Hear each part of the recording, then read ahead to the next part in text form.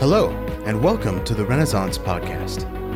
Thank you for joining us to worship and learn more about God as we all pursue Him together as a community. For more podcasts and services about past weeks, or to join us online on Sunday mornings, check out the Church at Home page at rendecatur.org. Or come connect with us in person on Sunday mornings in downtown Decatur. Now, enjoy the message.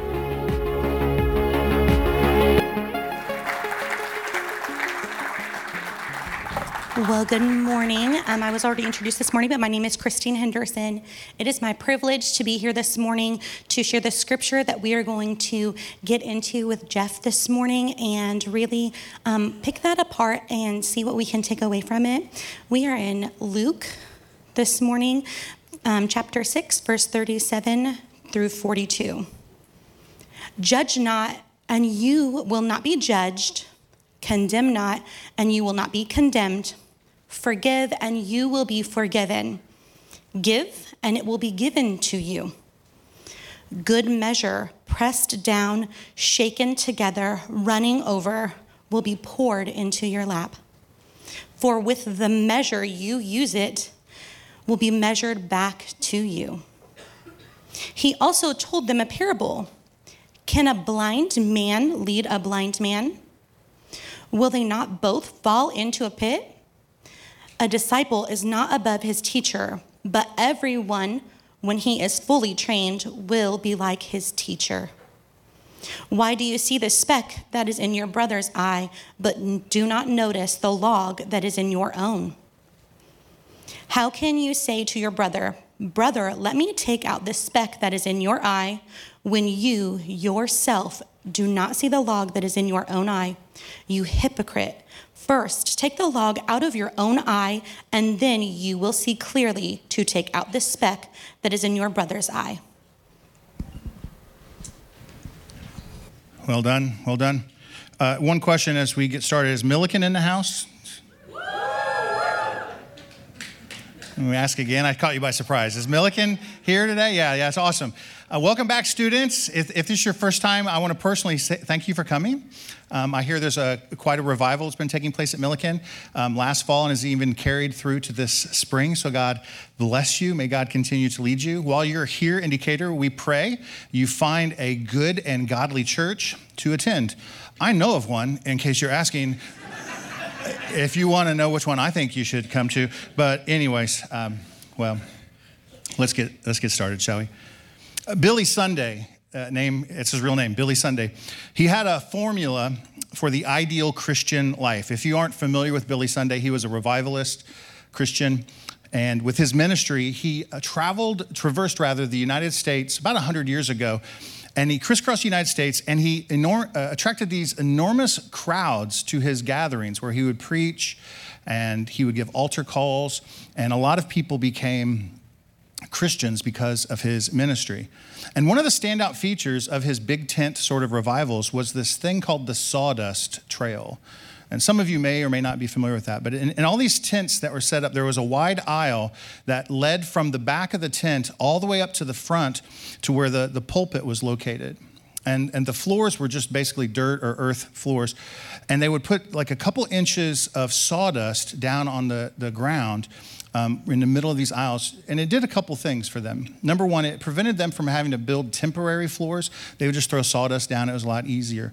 And in the age before air conditioning and antiperspirants, say amen, it could be swept out, right? It could be swept out, and they could put in new sawdust every other day or so to keep the tent smelling fresh. This is a reminder to all you men, take a shower before you come to church, because there's a lot of girls here that might want to sit next to you, just saying. So we don't throw sawdust down, we buy you deodorant. That's what we do.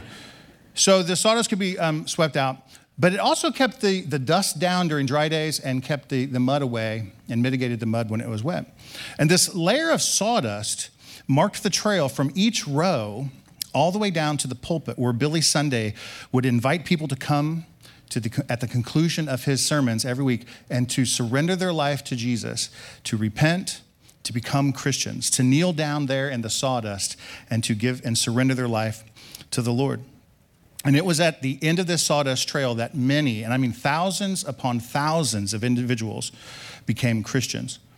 Eventually, that term, hitting the sawdust trail, entered into our culture's vocabulary, and it became a synonym for repentance and conversion. And though Billy Sunday, he didn't coin the term himself, he did use it in a lot of his talks. And we find his use of the term, the sawdust trail, in his formula, his stepped formula for the ideal Christian life. He had 2 steps for the ideal Christian life. If you're taking notes, this is where you start. Step 1, he said, hit the sawdust trail, fall on your knees, and receive Christ as your Savior. Step 1. Step 2, walk out of this tent into the street and get hit by a truck and go straight to heaven. It was a 2-step process of living the perfect Christian life. Laughing at Billy Sunday's formula, Eugene Peterson once said that we must admit that it is a wonderful formula for getting to heaven the quickest and easiest way. It's virtually foolproof. There's no time to backslide. There's no temptations to bother with, no doubts to wrestle, no spouse to have to honor, no kids to put up with, no enemies to love, no more sorrow, no more tears, just instant eternity. Thankfully, and I mean that, thankfully, that isn't the course that many of our lives will follow. So we must learn to deal with those issues that Billy Sunday jokingly encouraged us to miss. Let me ask you these questions. How do we follow Christ and deal with doubt? How do you do that? Where will the power to overcome temptation to sin? Where is it going to come from? And maybe more importantly for you, when is it going to come? Who's going to guide us through the difficulties of this life to make sure that we don't get lost along the way? How can we live a life faithful to Christ in a culture that is becoming increasingly hostile to it? Has anyone asked that question lately? I've come to believe that a lot of these questions, and many more like them, should the days tarry, none of these questions catch Jesus by surprise. As the exemplar of living a godly life and as the model which God works to conform our image into, Jesus, he taught his disciples the importance of maturing. He taught his disciples the importance of leaving childlike behavior and childlike ways behind. One day when Jesus was discussing with a man named Nicodemus a new way of following God, he used the metaphor of a person being born again, which entails a new start. It's a new beginning as a new person. This implies that a person's going to grow and then mature. We all understand that we are each born as a small, helpless baby, much like the little kiddos on the stage today. And day by day, in small increments, some smaller than others, we began to get the hang of this thing called living. We learned to use utensils to feed ourselves, most of us. We learned not to leave the popcorn in the microwave too long or it'll burn. And we learned that lying to those closest to us only creates guilt and shame and distrust. We lived and we learned. In much the same way, Christ is saying that we must mature as Christians. When we are born again, we become infants of another sort. We have entered into a world where spiritual disciplines and spiritual principles and practices take precedence over our lives. And many of them are at odds with the world system that is around us. Many of those principles that God has laid out for us are at odds with the world that you and I have grown accustomed to. And so we need instruction. We need to be trained in a new way to walk with God. Is everybody with me? No applause? That's okay. I don't care. Eugene Peterson said this: growing up involves the work of the Holy Spirit, forming our born-again spirits into the likeness of Christ. Jesus understood this, and he used many opportunities to teach his followers. And while many of us have only ever called him Lord and or Savior, many of his followers called him teacher. And perhaps we should too. See, these verses that we're going through today that Christine read for us before in Luke chapter 6, they're a continuation of teachings that Jesus had in what we call the Sermon on the Plain. If you're not familiar with that language, Sermon on the Plain, it's like the junior version of the Sermon on the Mount, which I'm sure you've all heard of. It's what Matthew records in Matthew 5, 6, and 7. But Luke records a shorter version, which is why we call it the junior version of the Sermon on the Mount. And to be clear, calling it a junior version is not to imply that it is less than or minor in regards to its importance. It is super important to us. Rather, it's just a much shorter sermon. So let's jump in. Verses 37 and 38, if you have a Bible with you, you can turn there. If you don't have a Bible with you, there's one underneath the seat around you. It's a hardback black Bible. You are welcome to use that Bible. Look at me. You're welcome to take that Bible home with you if you don't own a Bible. We do not, and I say this repeatedly here at the church, we do not want to add to your collection of Bibles that you might have at home. So if you want to borrow it for today and leave it here, yes, you can do that. If you don't own one, take it home and write your name in it. It belongs to you. But starting in verse 37, we'll read, and we'll put the words behind on the screen too. You can just follow along there. We can read, judge not, and you will not be judged. Condemn not, and you will not be condemned. Forgive, and you will be forgiven. Give, and it will be given to you. Yes, I can get on board for all those things. He said, good measure, pressed down, shaken together, running over, will be put into your lap. For the measure that you use it, it will be measured back to you. One of the first things we're learning from Jesus' instruction here, and this idea of growing up and maturing in the ways of God, is this is a fourfold exhortation, a fourfold encouragement of us for born-again believers following after Jesus. And he says that we are not to judge, that we are not to condemn, that we are to forgive, or the word maybe could be better translated to release others, and we are to give. These commands to not judge others does not mean, and hear me when I say this, it does not mean that we should eliminate all of our critical faculties when we see the behavior in others. If that were true, we wouldn't even be able to write a letter of reference or recommendation for someone. Just this last week, TJ, our worship director, you guys know he's leaving, going to be going down to North Carolina. And he asked if I would write a letter of recommendation for him. Gladly would I do so. But if I were to be a literalist in reading the scripture that says I'm not to judge someone, I would have to tell TJ, sorry, not supposed to judge you. Even though it's a positive judgment, wouldn't you say that a reference letter is but it seems like we're not supposed to pay attention to anyone. That's not the case. And some literalists even say that if you can't judge people, we shouldn't even be serving as jurors in a trial. Right? Who am I to judge? He threw his wife off the cliff. I don't know, right? I don't know her. Maybe anyways, right? This is the edge. I know exactly where it is. I'm fine. Do not worry for me. I've been doing this a long time. I'm a trained professional. And if I make a mistake, my wife will tell me as soon as we get in the car. So it's completely fine. So it can't be that Jesus is saying, I don't want you paying attention to others. I don't think that's what he's intimating here. I think it means something else. One of the commentators I read said something that struck with me, and I'll share it with you. He said that we're not to withhold mercy from other people. Don't prejudge them and decide that they're unworthy of kindness. Don't prejudge them and think they're unworthy of grace or even love. And he has a lot to say about judging in the previous section that we studied last week. So if you weren't here last week, go back and listen. It's a whole section that we called enemy love. And it's very difficult to do the things that he's asking us to do. But what's important for us now to see the correlation between judging and not showing mercy. Judging and condemning here appear to refer to a similar concept for us, that of withholding mercy. And God wants us to be people who give mercy to others, yes? So his fourfold exhortation continues. We're to be people who forgive others. Another translation that we should be people who forgive or release people. We've probably all heard sermons, many sermons, ad nauseum about how forgiveness impacts you more than the other person. And how many of you would admit that's honestly true? That you've held something against someone, and when you finally release them in forgiveness, you find yourself released as well. If you've never experienced this, in the name of Jesus Christ, I encourage you, forgive someone you think is unworthy of forgiveness. And watch what God does in your life, in your relation to how you think about them. Here's what's beautiful, and I'm so far off notes now, I have no idea what I'm doing.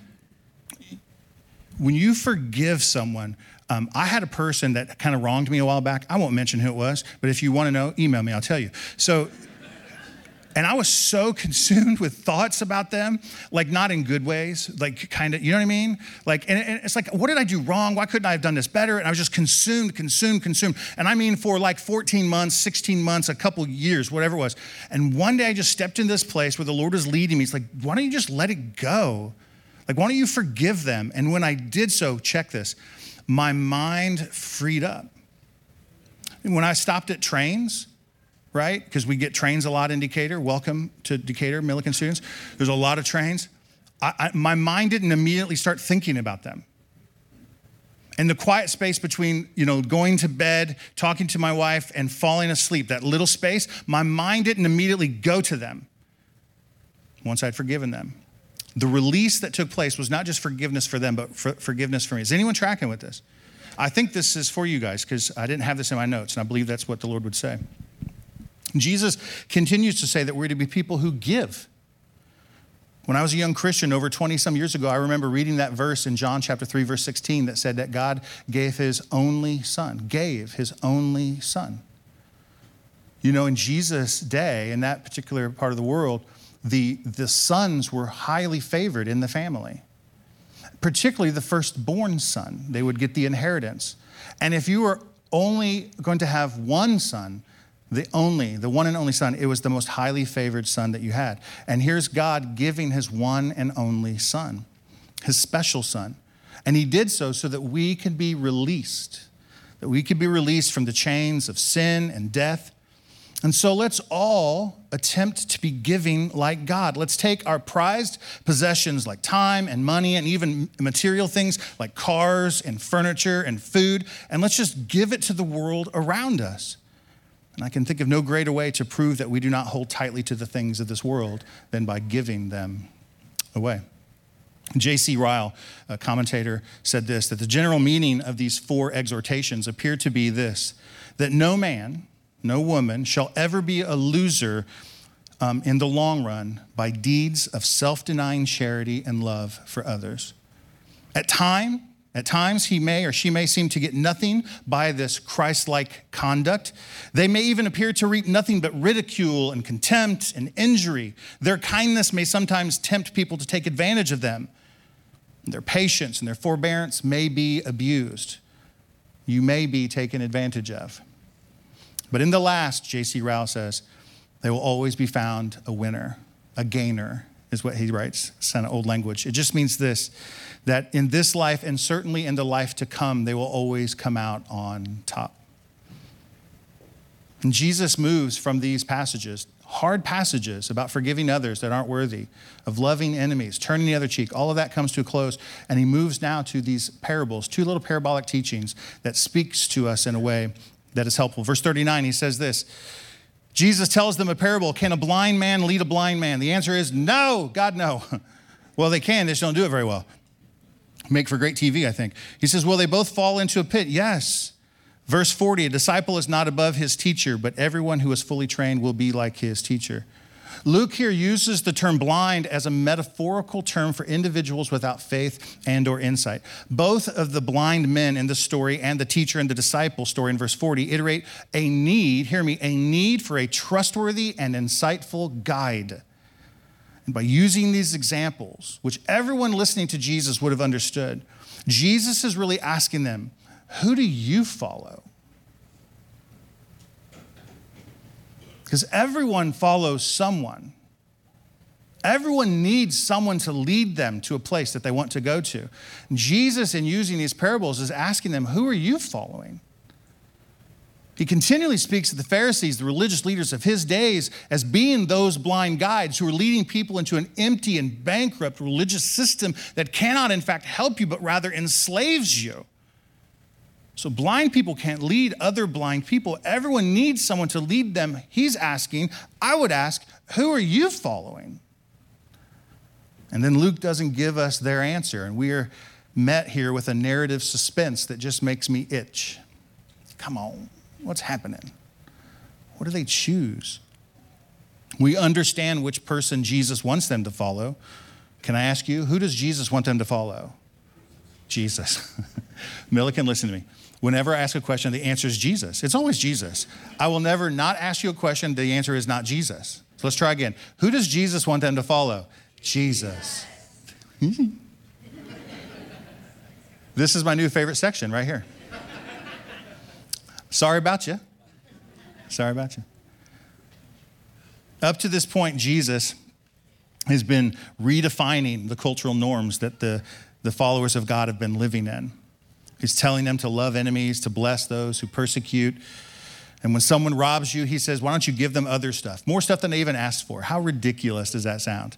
I do know, real quick, story of a guy who was a pastor down in St. Louis, and he had a living room, like a small house, and he had a couch and a love seat. And when he brought it home from the furniture store, he realized the couch didn't fit in his living room. So he left it on his front porch. You know that neighborhood, you know what I'm talking about, where they had the furniture out on the front porch? This is where this guy lived. And one day, about 1 o'clock in the morning, he's up late watching television, his family's asleep, and he hears some footsteps on the porch. And some people are stealing his couch. And he opens the door, and they just bolt and to drop the couch and run. He goes, no, hang on. I got a love seat that matches the couch. I swear to you, it's a real story. He says, I've got something that goes with that. Do you need that? Take it, and take this one too. How ridiculous of a thought. Jesus is leading the gathered masses. And the question for them and for us is, are they going to hear him? Are they going to internalize his unconventional worldview his unconventional worldview and live in this upside down kingdom that God has made for us? Will they listen and become like their teacher? J.C. Ryle says this: there is great danger in listening to false teachers, false religious teachers in particular. And his emphasis on religious teachers could easily lead us to make the argument that everything we do is religious. Everything in life is religious. Just because something is not being taught in a church or in a synagogue does not mean that it's not religious. Inside of our hidden spiritual DNA is the sequence that makes us worship. We just are worshipers. Tim Keller called us idol factories, because if we do not use our worship, the draw to worship God, we will worship other things called idols. So oftentimes we end up making ourselves the object of our worship. We're not a fan of that, just for the record. Because when you become the object of your own worship and desire, you become an incredibly hard person to live with. Everything begins to revolve around us, around our needs, around our desires, around our happiness. And when we become the object of our own worship instead of God's voice and the Bible teaching us the way to go, these religious manifestos, these things in the world that teach us a different way to follow instead of following God, become louder than the voice of God in our existence. We must understand this, that we are all being led somewhere. This is the language that Jesus uses. Can a blind person lead someone else? Can teachers lead disciples to understand? We are being led. We must understand. Someone is choosing a way for us. And that means where the leader goes, we follow many times. And whether that someone is our narcissistic selves or someone else, we toe the line. We just get behind them and follow. And the danger in following someone who is not God is that it might lead us to a destination that will have a drastically negative impact in our lives. And Jesus warns them and warns us that the wrong teacher, hear me, will lead you into a pit. A pit. All through the Bible, we see the authors using the pit as a description for calamity and trouble and distress and the ultimate destruction. Baker's Evangelical Dictionary of Biblical Theology, that's a mouthful, says this, that the word pit is used oftentimes in the Old Testament to denote a hole in the ground, which is often used to catch wild animals or to collect water for drinking. Sometimes they would use this pit as dungeons or prisons where they'd place people. Who remembers Joseph being thrown into a pit, right? This is an Old Testament story. But also in the New Testament, we see the word pit used figuratively. It is a metaphor for the grave and death. No one escapes the pit, says the psalmist in Psalm 49. Speaking of death, everyone's going to meet their end. No one escapes it. The pit is a dark place where the dead are without strength. They are forsaken by the living, and they are forgotten by God. In the pit, there is no thanksgiving. There is no praise. There is no hope. And at the end of the Bible, in Revelation chapter 20, verses 1 through 3, it says, it is the ultimate destination for the devil, who is Satan. He will be thrown into a pit.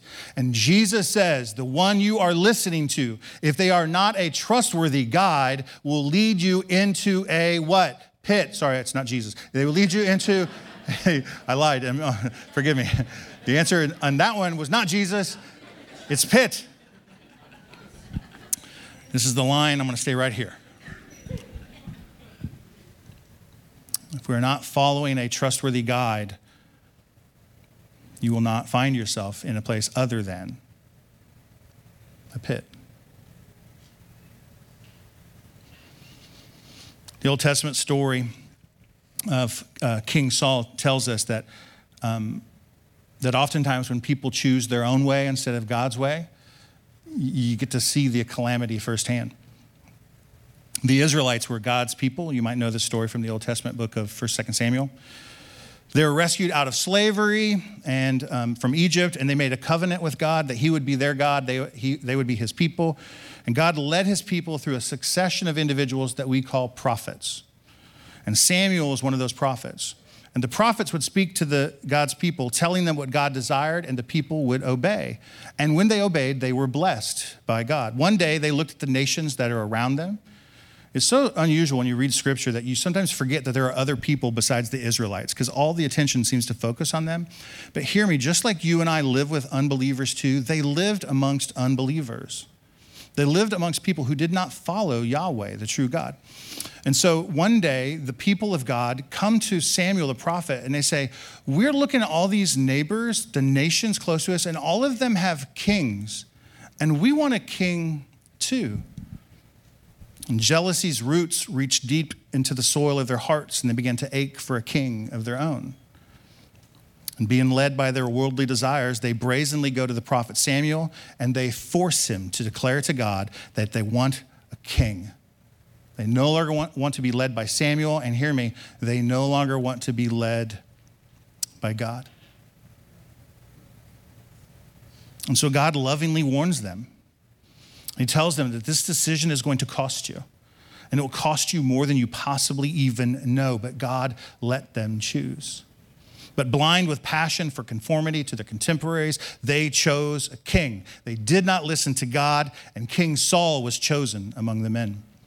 Scripture tells us that he literally stood head and shoulders above everyone else. Their thought was that tall people make good kings because they're strong and intimidating. And that was the case for Saul at first. He won many victorious battles, military battles. He served God and his people quite faithfully in the beginning, but quickly he became disobedient to God. He became arrogant with his people, and his decisions actually thrust the Israelites into terrible situations. And at one point, King Saul even lost this thing called the Ark of the Covenant. You don't need to know what it is. It's just the presence of God that was amongst the people. He lost the Ark of the Covenant in a battle to their great enemy, the Philistines. God becomes exasperated with Saul. The people become exasperated with Saul, and they begin to look for a replacement. Just know this, by reading the story in the Bible, we have learned in asking for a king, the Israelites showed their lack of faith in who? God, in God. And the king they received ultimately demonstrated the same lack of faith. Saul's primary task as king was to assure security for the Israelites, to protect them from attack from the neighboring enemies like the Philistines. But one day when King Saul was faced with a giant named Goliath, you might know this story, a giant who was head and shoulders above Saul, taller than Saul, that his fear overcame his faith. And he failed the people of God, and he failed God. Throughout the entirety of his reign, Saul similarly doubted God, and he sought counsel in all of the wrong places, and he finally died by suicide as his army was routed by the enemy. Does this sound like a pit to you? Yeah. And it started, hear me, lovingly, it started just in their decision to choose their own way. Right. And we could do a whole series of teachings on that. We know that this story certainly resonates with us. And we understand that it's not just kings and or political leaders that can lead people astray. We know that happens. But there are so many competing ideologies to the ways of God's kingdom and the way that it works. And if we want to thrive, and if we want to follow after God and not find ourselves falling into a pit, we must listen to the trustful teacher. Pastor John Tyson in New York City says this, that one of the greatest issues facing the world today is the idea of the sovereignty of the self. Deep breath, everyone. Buckle up. It's about to get gross up in here. That we would all say we like freedom, yeah? Oh yeah, welcome to America. Of course, but the concept of sovereignty of self is like freedom on steroids. It's freedom from anything outside of myself. Freedom from society at large. What can this society around me say to me? What does it know? We want freedom from the previous generation. We say things like this: you guys have ruined it up to this point, we'll take it from here. Right? We don't need you telling us what to do. We've got it from here. We want freedom from religious authority. We see that churches are filled with hypocrisy and oppression, so we want nothing to do with them. And so we leave. We want freedom from political authority. We can't trust politicians. Say amen. And all these things lead to this autonomy of self, this sovereignty of self. Therefore, we say, who can we trust? No one. So I'll just listen to me. I'll just listen to myself.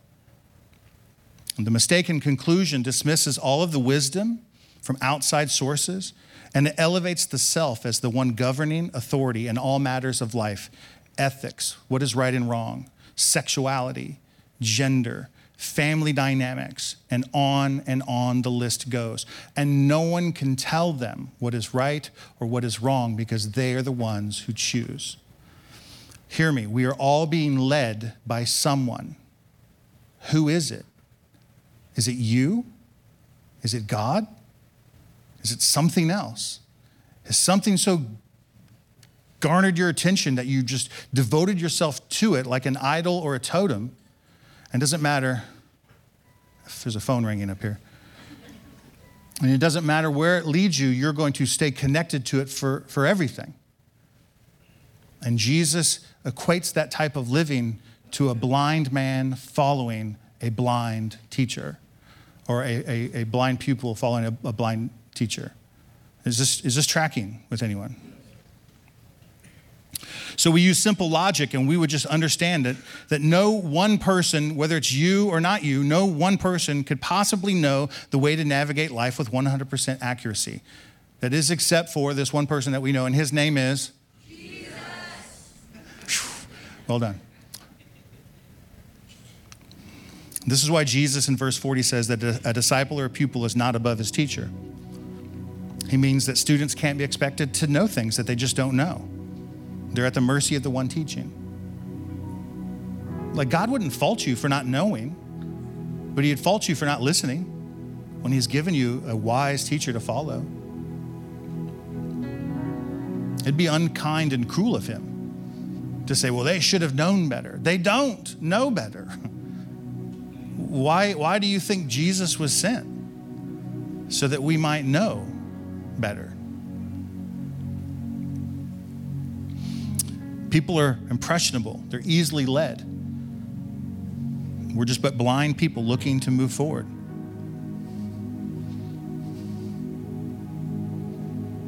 J.C. Ryle says this, that if a man will hear unsound instruction, then we cannot expect him to become otherwise than unsound in faith himself. Simply put, they will go where they are led. And Jesus ends in verse 40. The second half of verse 40 says, and when that person is fully trained, he will be like his teacher. If you follow a blind person, you'll become even more blind and fall into a pit. You will become like your teacher. And those of us who are Christians, believers, born again, right? Those who say we devote our lives to Christ, we have this opportunity to follow Jesus. And it says that we will become like our teacher. I said earlier in the message that it is God's great desire that we would be conformed into the image of his son Jesus. That he desires us to look like him. And just so you know, in his day and age, he was highly disliked by many people because of the things he stood for. I have the wonderful sin of people pleasing. Anyone else? It's disgusting. I hate it, but I will bend over backwards if you just like me. Whatever you want. Yeah, I'll put it in my mouth. What is it? Dog turd? Sure, I'll do it. Will you like me afterwards? This is third grade Jeff on the playground. This is the edge. I didn't go over the edge yet. I'm fine. I know exactly where I am. Is that people pleasing will just cause us to do things that we know stand in direct contrast to the things of God. People pleasing, group pleasing. There are groups of people out there who just say, you can't think a certain way. And if you do so, then you are against them. You become an enemy to them. Well, I don't want to be anyone's enemy. What do I have to do to not be an enemy? I'll just do that thing.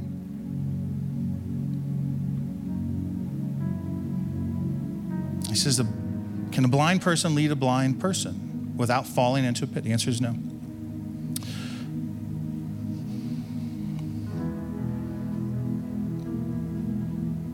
I'm going to race through the last little section here. Verse 41, he says, you see that speck that's in your brother's eye and don't notice the log that's in your own eye?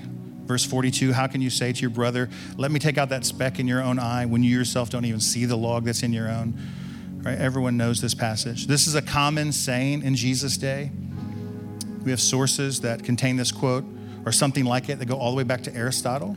So this parable existed long before Jesus. But he uses this statement because it's a practical way of explaining that the unreasonableness of finding something small in somebody else's life and pointing at it and focusing on it instead of focusing in on maybe the issues in your own life. And I know oftentimes this is misused, I should say, to say, well, you can't judge me, right? We get all of that. I think it requires that we should have a little moment of self-examination, that we should focus on ourselves too. You'll never learn to pick up and eat food on your own if your mom and dad always fed you food. You'll never get to use utensils until you get a chance to. God is giving us opportunities to do things like this, and we need to do so.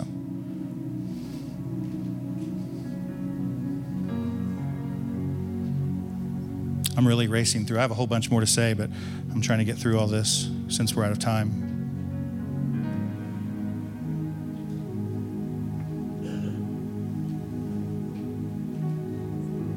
I mentioned, I'll close with this. I mentioned earlier that when Jesus was speaking to Nicodemus, the religious leader, and he was talking about a new way of following God, and he said, you have to be born again. And there's a big, talk about all of that. You can read that in John chapter 3.